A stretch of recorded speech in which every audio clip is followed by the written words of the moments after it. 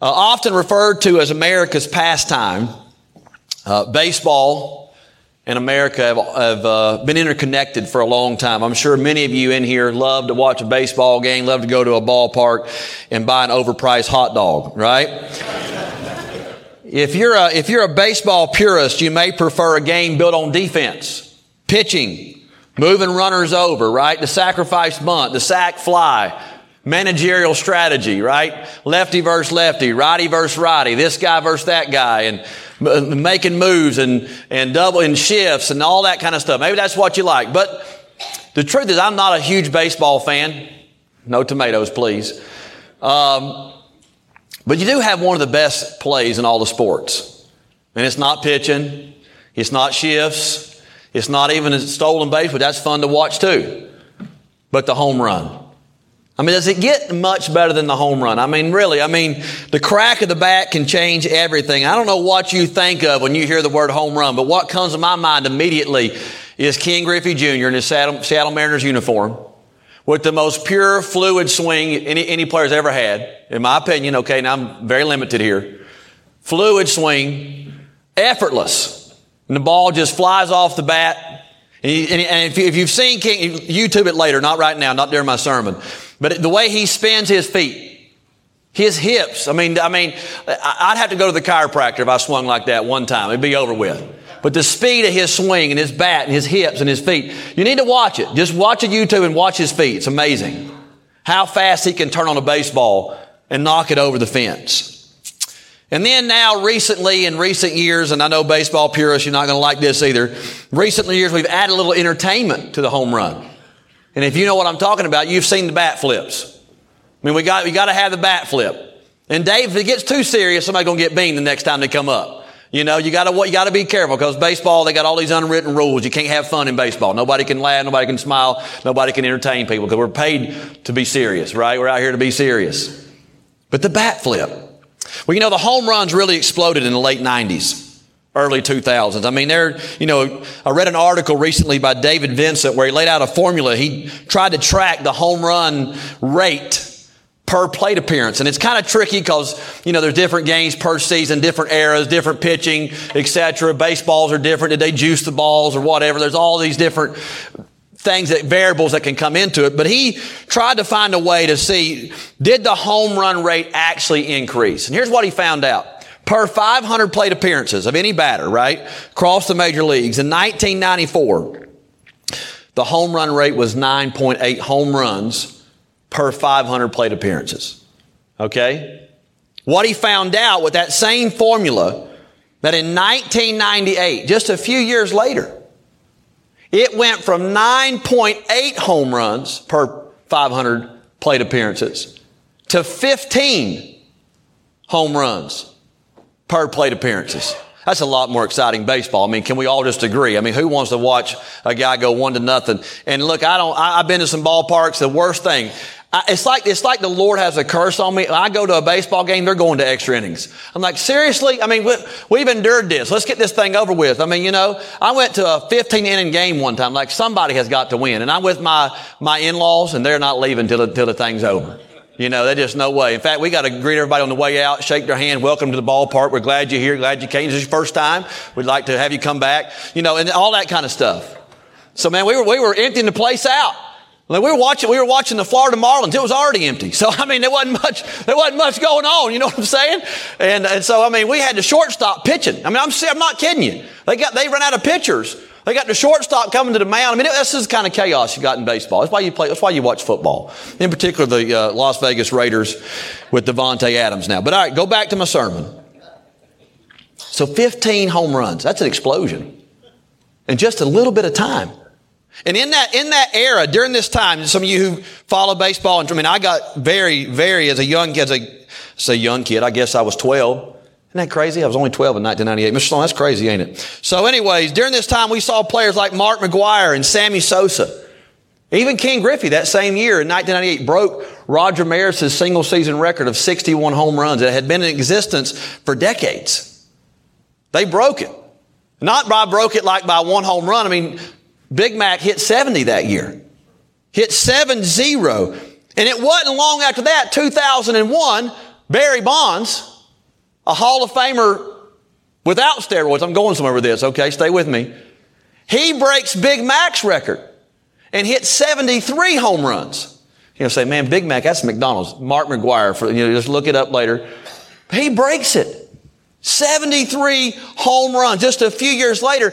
And then to follow that up in this home run explosion, Hammer and Hank's record. 755 home runs in his career. Hank Aaron, his record is broken by Barry Bonds just a few years after 2001. So, the question is, how in the world do we have that spike? Now, I already kind of spoiled it.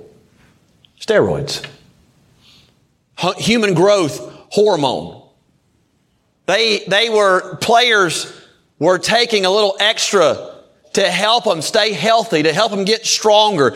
And if you're a baseball purist, you just cringe at the word steroids. You cringe at the words human growth hormone. And that's what made the home run rate explode. In fact, since 2004, 2001, nobody has broken 60 home runs. Have you seen what happened? We began to test for it. We began to put more pressure on it. And the home run rate, if you're following Dave Vincent, the home run rate begins to curve back down to where a more normal rate per 500 plate appearances are. See, steroids made average players above average, good players great, great players Hall of Famers, and Hall of Famers like Barry Bonds, and not in the Hall of Fame because of his cheating, like Barry Bonds, otherworldly. Like, whoa, 73 home runs! That's almost, every other game getting one. That's a ton of home runs. And I want to say this, obviously steroids are illegal, dangerous, and don't do it. Right? Young people, listen to me. Steroids are illegal, dangerous, and don't do it. But I wonder this morning, what does God use to bring jolts of growth into our lives? Right? We can look at baseball and see, obviously there was a home run explosion and there had to be some type of outside substance to help numerous players hit 50 plus home runs in one season who would never otherwise have been able to do that. And I wonder in this room, what does God use in my life and your life to bring us to a place of steroid-like growth? I want to give you this thought this morning, the spiritual growth hormone. See, God does use some things, in particular one thing to take me from apathetic to excited, from proud to broken, from okay to desperate, from carnal, driven by my flesh, to godly, driven by my spirit, by His Spirit. What is it that God is going to use? Because the Apostle Paul says in Philippians chapter 3 and verse 10, that I may know Him. That word know is gnosko in the Greek. It means to come to a knowledge of. There's like an experiential thing happening here. That I may know Him experientially. How am I going to do that? That I may know Him in the power of His resurrection and the fellowship of His sufferings, being made conformable unto His death, Philippians 3:10. How in the world am I going to come to know Christ? What is the agent? What is the substance? What is it that God is going to bring into my life to bring me to a place of total submission, total brokenness, total desperation, and a place of godliness? Because God's going to use something. God's going to bring something to bring us to that place. How is God going to do it? What is God's impetus for spiritual growth? What is God's catalyst to spur me on unto godliness this morning? You might be thinking, well, church attendance, yeah? That's one ingredient. Bible reading, prayer, maybe D group. You're in a D group here at our church. Maybe that's part of it. Sunday school. And those are all very important, but I'm talking about a season of growth that's hard to chart. That we're going along, and all of a sudden, man, there's Christ-likeness explosion in my life. What is going to be that impetus this morning? Where's that steroid jolt of growth going to come from? I think the answer is in 2 Corinthians chapter 1 and verse 5. Listen to what Paul says. For as the sufferings of Christ abound in us. Hear me now, church.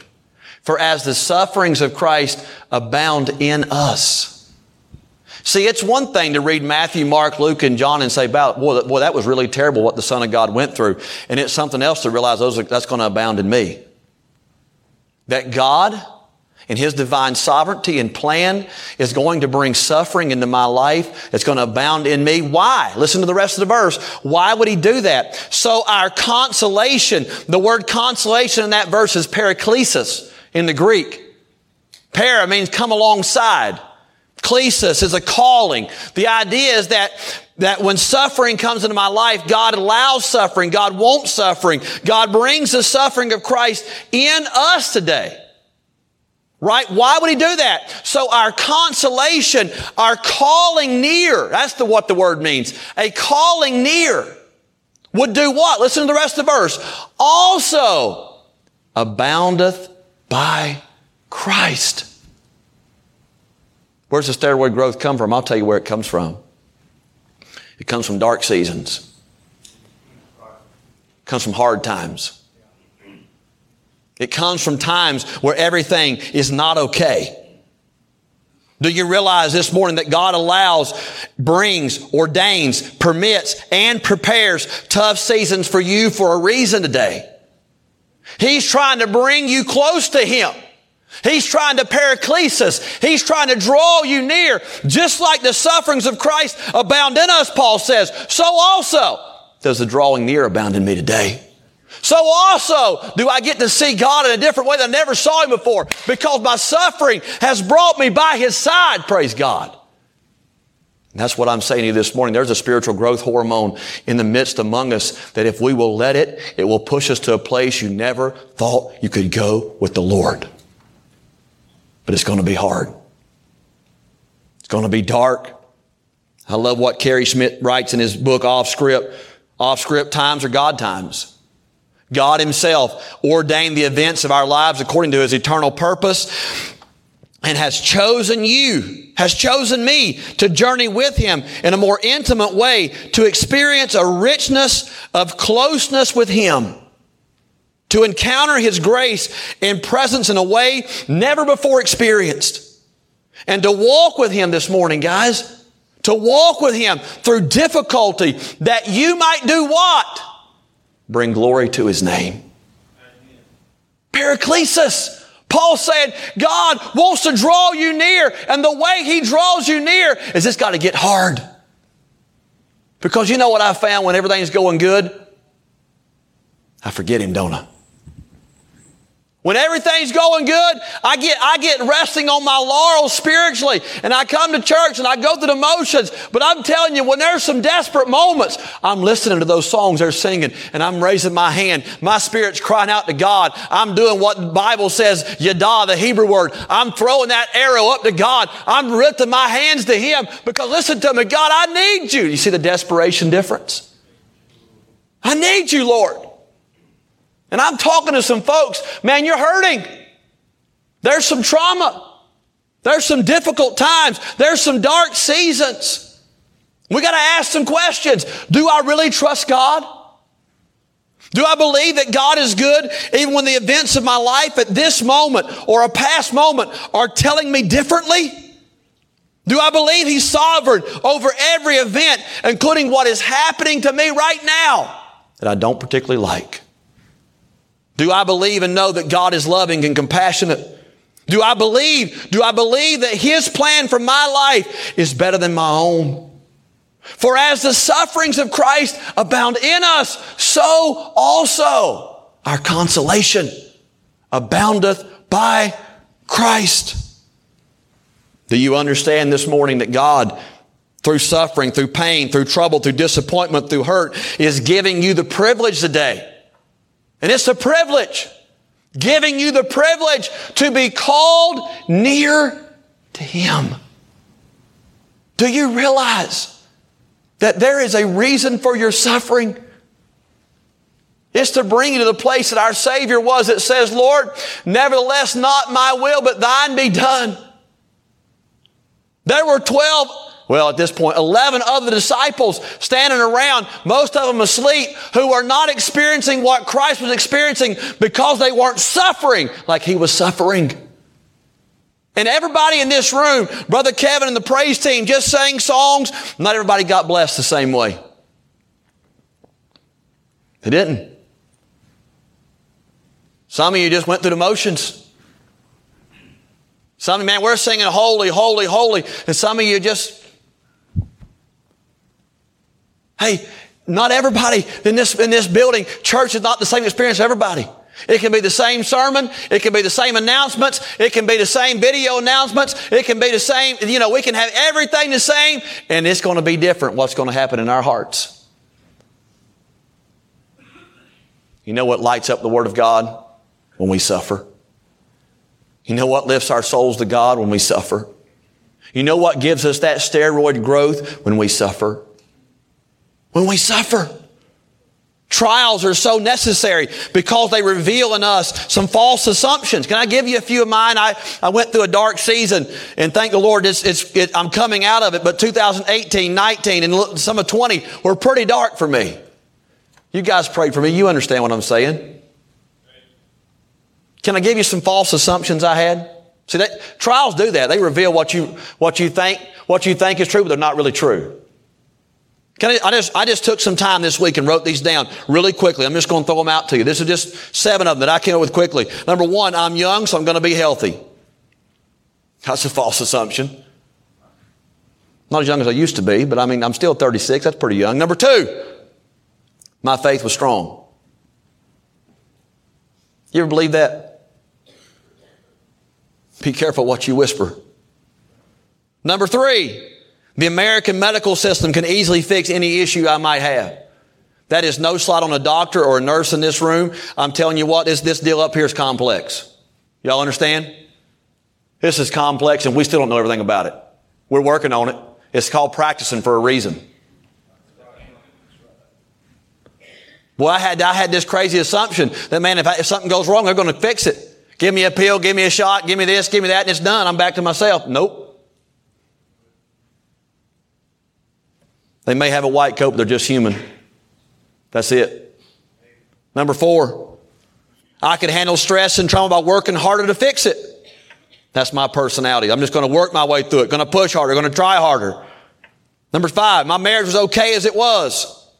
These are my false assumptions. Number 6, my kids won't be impacted by my lack of joy and irritability. You can believe a lot of crazy stuff, can't you, about yourself? Number 7, money in the bank was paramount to a healthy future. If we believe that, the gas tank's taking care of that right now, whatever you may believe about that. Go buy an avocado, you'll be broke.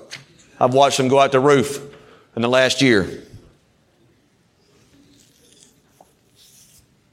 It took a lot of pain and sorrow for me to realize this stuff wasn't true. A lot. In those early months, you know what I tried to do? Convince myself I was right. Man, I just kept trying harder. I just got to push harder. I believe these assumptions were true in my situation. So I'm just going to push harder and push harder. And then finally, my medical doctor, the one I'm still currently seeing, thank God in maintenance mode, praise the Lord. He said to me, Chris, this is early on, late 2000, early 2020. He says, God knocked your legs out to get to your heart. When are you going to let him do it? I said, I didn't come here for a sermon, brother.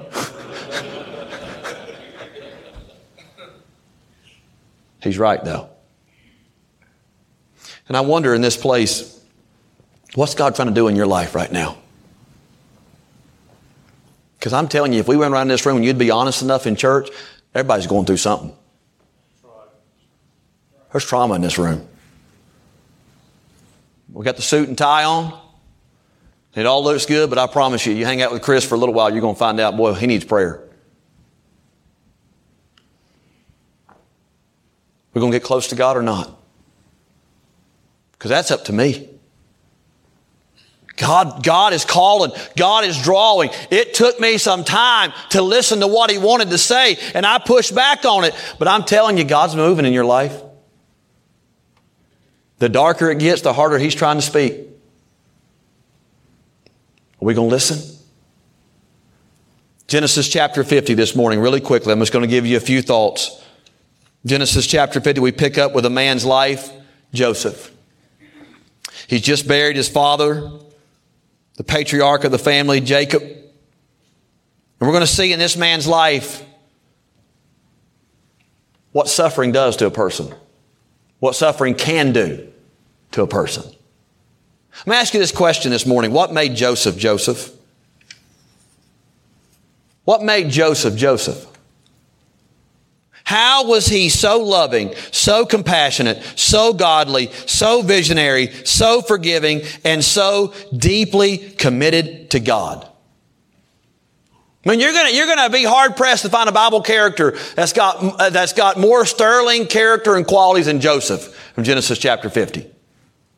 I mean, you're going to have to look hard in your scriptures. How did he get there? What made Genesis chapter 50, what made that Joseph, Joseph? Suffering. Suffering. I mean, Joseph endured so much. Joseph Joseph was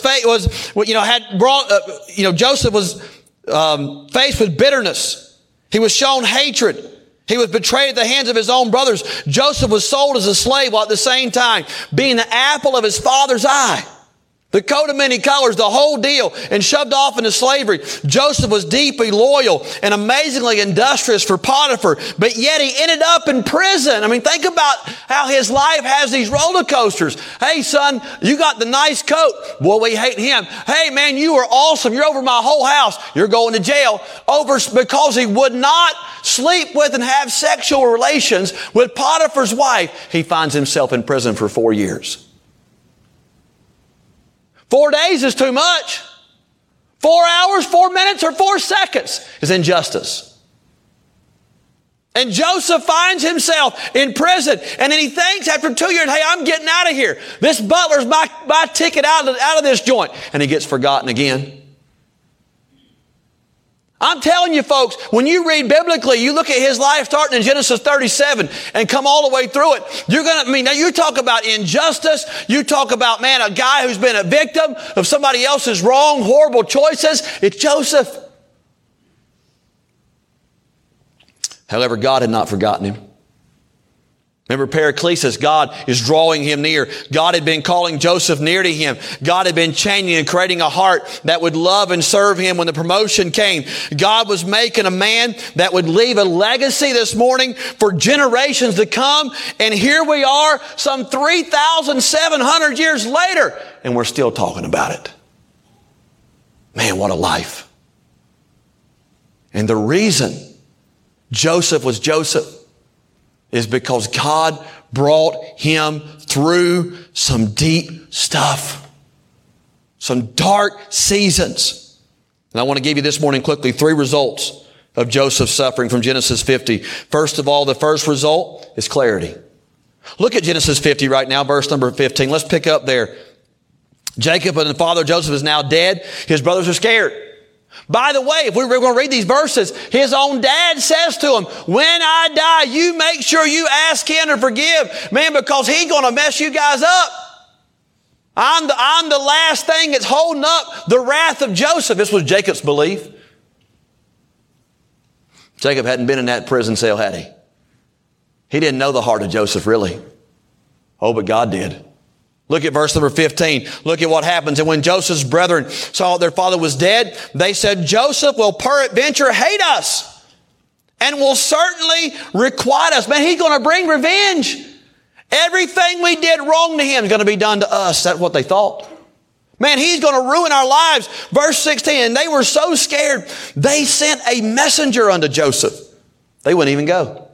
Saying, thy father did command before he died, saying, so shall you say to Joseph, forgive, I pray thee now, the trespass of thy brethren and all their sins, for they did unto thee evil, and now we pray thee, forgive the trespasses of the servants of the God of thy father. And Joseph, look what he did. He wept when they spake unto him.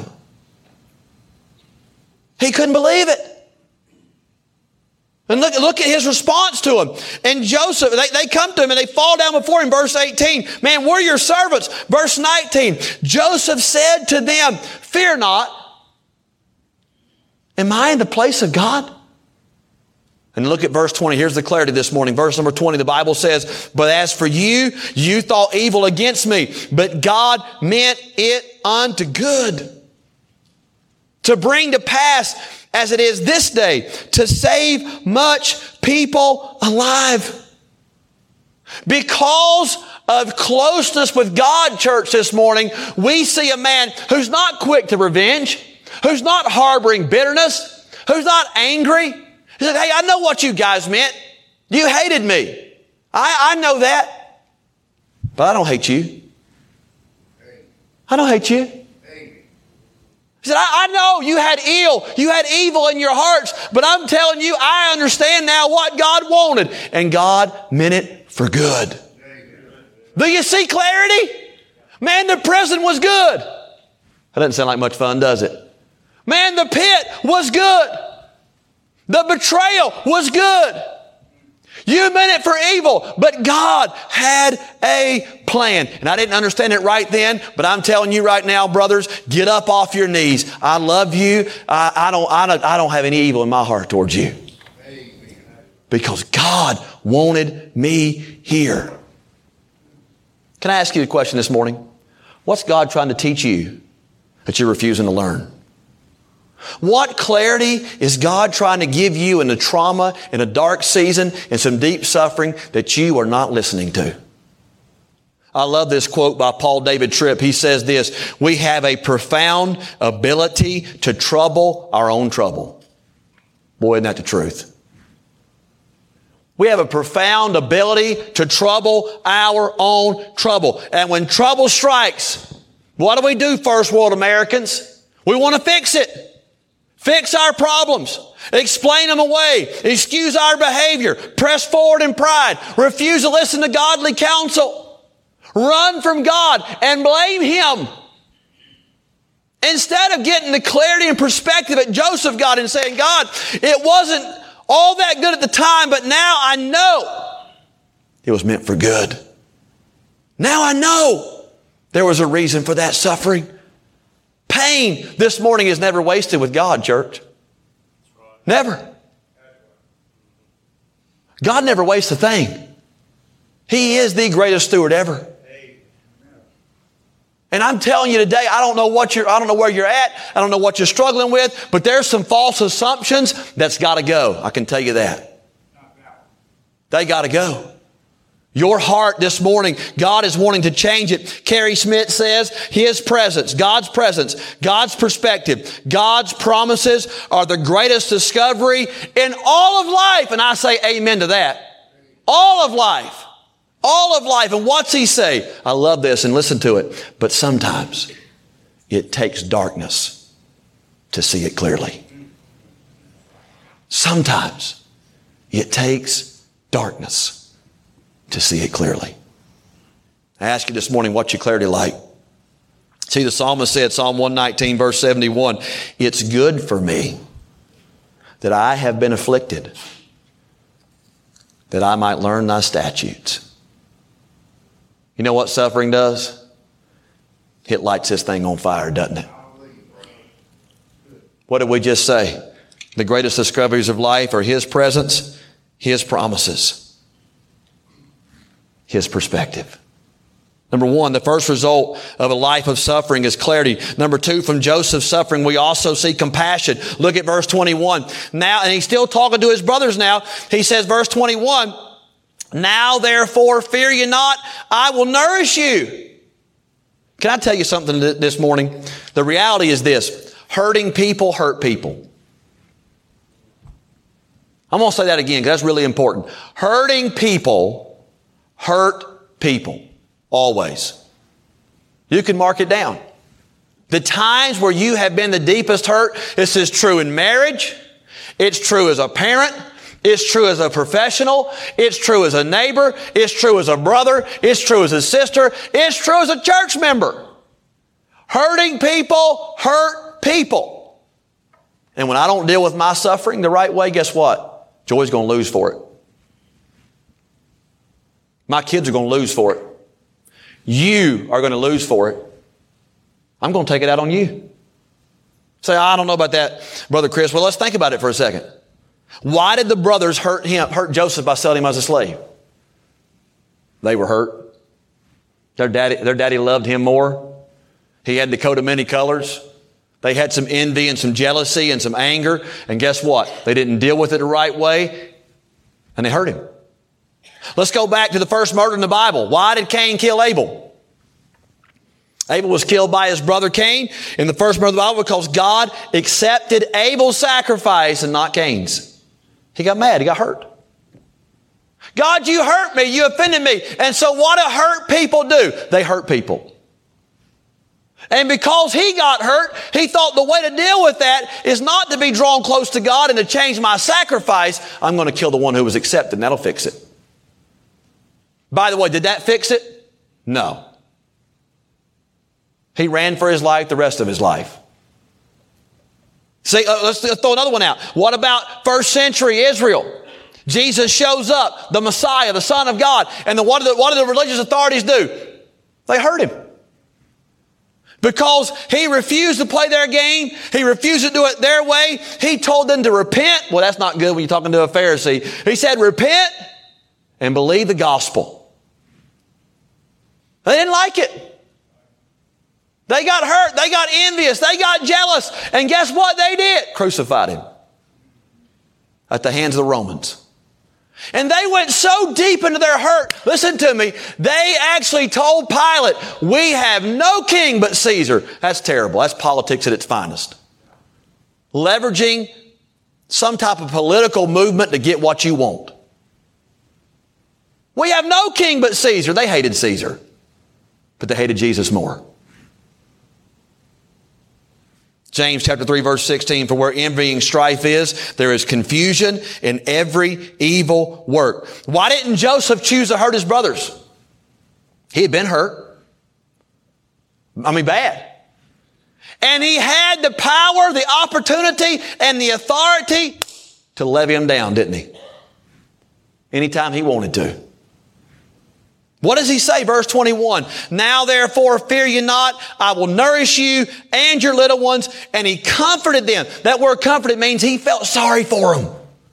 I can't believe you guys would think this way. 21 years after he was sold to slavery, they appeared before him in Egypt, and he had the power to kill them, but yet he forgave them and loved them and fed them. 18 years later, their dad dies, and they're thinking, now it's our time. 39 years, and Joseph says, man, I'm going to feed you. Are you kidding me? I got compassion for you. I'm not just going to feed you. I'm going to feed your kids. I'm going to feed your grandkids. You know what he said? Joseph promised them this, that there would not be a day that he would treat them the way they treated him. There would not be a day that he would treat them the way they treated him. Isn't that Christ-likeness? We ought to hit the altar seriously. Because what do? Revenge, revenge, revenge. Bitterness, get even, jealousy, envy, strife. Fight your way through it. I'm not going to be stepped on. We live in this culture. I'm going to make my way. I'm going to do my thing. That is not biblical. It's just not. What did Jesus say? Love God with all your heart, soul, and mind, and love your neighbor as you love yourself. We don't have a ground to hold a grudge.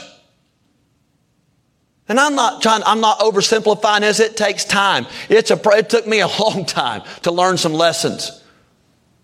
But I'm telling you today on the authority of the Word of God, you through suffering will grow in your compassion. Number 3, and I'm done. The third result from Joseph's suffering is his confidence. Oh, please stay with me now. I know I'm in overtime. Y'all love overtime unless you're at a baseball game. We all hate that. All right. Verse number 24. Look at his confidence. See, suffering allows us to draw near to God during those times. And during those times, it's going to result in confidence. Joseph he wasn't looking to his dad in his coat of many colors anymore. He wasn't looking to his heritage or his power or his own abilities. Remember, he said God meant it for good. God did that. God brought me out. God brought me through. God's doing something in my life. God is going to be the one who's going to use me. God.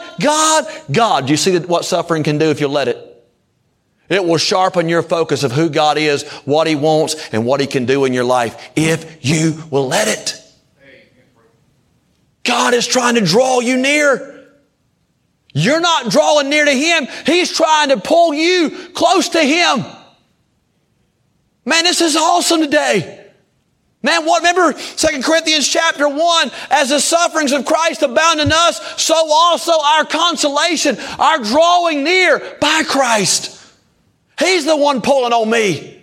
When it gets dark, when it gets ugly, when nobody else is around, He's the one saying, hey, Chris, I want to talk to you. Let me speak into your soul today. And it results in Joseph some amazing confidence. Look at what he says, verse 24. And Joseph said unto his brethren, I die. That's where most of us stop, but not Joseph. He had some confidence, see. And I'm going to tell you something, family. God is going to visit you. Visit us. We got it made down here. Brother Kevin, man, they were living high on the hog. If Egyptians had hogs or whatever. Probably didn't own a bad barbecue. Maybe Memphis style or Kansas City, it was better, whatever. But easy. I like Eastern Carolina too. I like it all. How can you go wrong with a pig and a shoulder, Come on. Man, they had it good. They had it real good. I mean, now their patriarch that Jacob's gone is in charge. Why would God visit us? Joseph, you're talking crazy talk. Joseph said, no. You hear me? Verse 24, you hear me. God's going to visit you and He's going to bring you out of this land unto the land which He sware to Abraham, to Isaac, and to Jacob. Where in the world did this confidence come from that God was going to do what He promised He would do to Joseph's great-granddad? This is personal. Joseph's granddad and Joseph's daddy. He said, gang, we ain't here to stay. Better keep your bags packed. God's going to visit us. He ain't leaving us in Egypt. And they might have been thinking, why not? Why not? I bet the Egyptians thought, Brother Jeff, I bet they thought, man, why is he not building a fancy pyramid? Where's his tomb going to be? What's this Joseph all about anyways? See, because look at me, church. I'm going somewhere. When you suffer, you see things differently, don't you?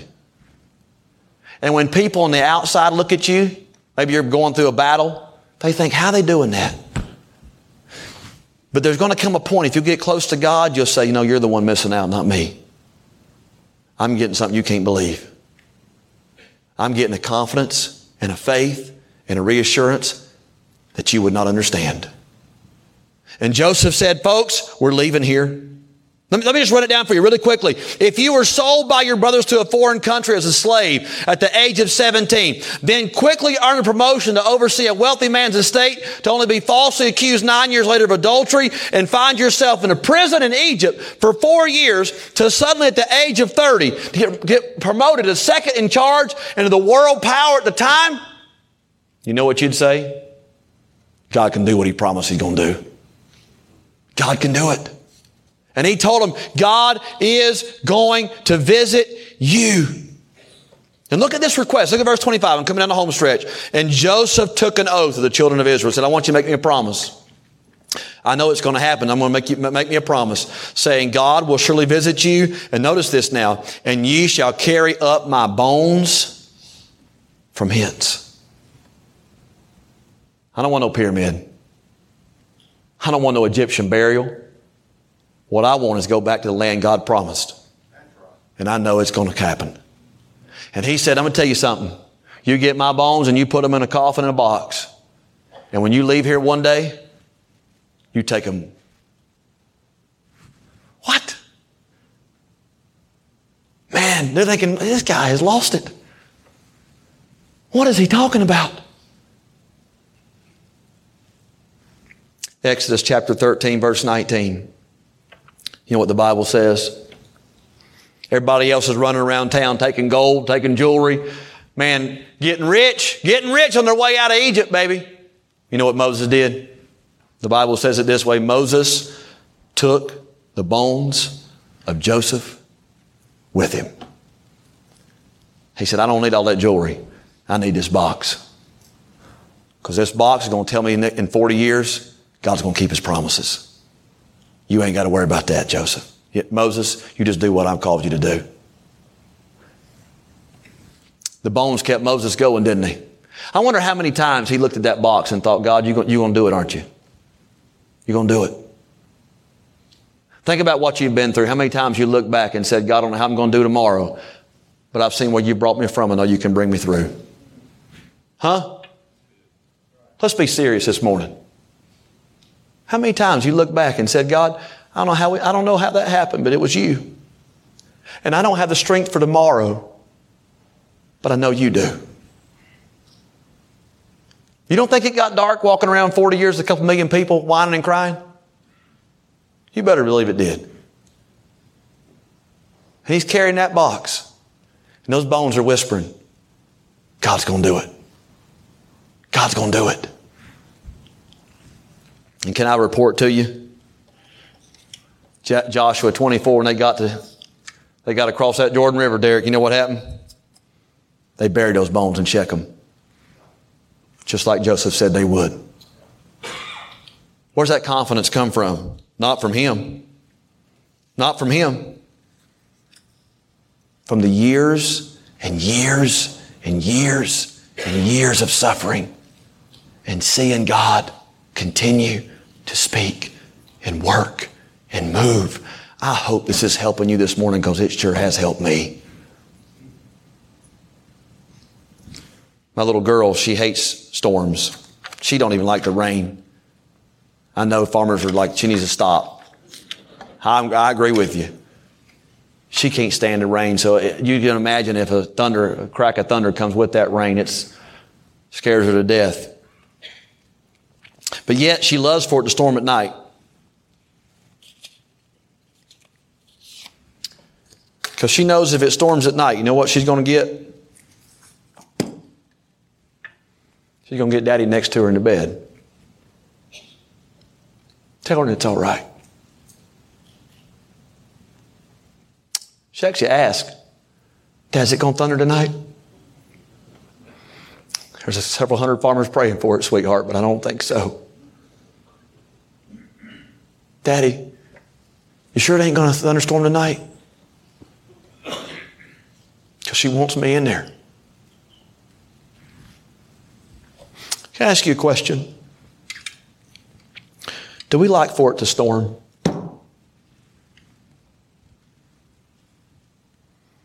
It was a convicting thing. I walked out of her room a few weeks ago and I closed the door after she fell asleep, after the thunder was cracking. It's been a while back now. And I closed the door and I thought, Lord, that's what I'm supposed to do, isn't it? I'm supposed to desire this stuff because you come close to me when it happens. I love what Paul says in 2 Corinthians 12:10. Therefore, I take pleasure in infirmities and reproaches and necessities and persecutions. I take pleasure. That's talking crazy. And infirmities and reproaches and necessities and persecutions and distresses for Christ's sake. You know why? For when I'm weak, then I'm strong. Paul loved a storm. What clarity are you lacking today? Oh, we're all lacking something. What's your compassion like? You harboring some bitterness? Well, that person hurt me. Would you read Genesis 50 one more time and tell me where you have the right to take that ground? Are you lacking some confidence? Chris, I can't face it. I can't face it. I can't face it. In that moment, God gets near. And there's power there that you and I can't understand. The Bible says it's a peace that passes all understanding. in that moment. Bob Goff says this. He said, I've spent my whole life. Think about this, church. I've spent my whole life trying to avoid the experiences that Jesus wants to use to help me grow. And what do? We try to find ways around it.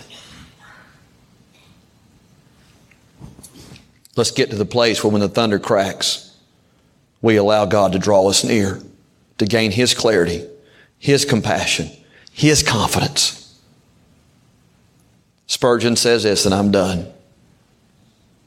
This quote, I have learned to kiss the waves that throws me against the rock of ages. You kissing those waves today? Don't sit in this church and think, well, it's just for somebody else, it's for you. You kissing those waves? Because whatever puts me up against Jesus is a blessing and a godsend. And that's hard to swallow sometimes. But I have learned to kiss the waves that throws me against the rock of ages.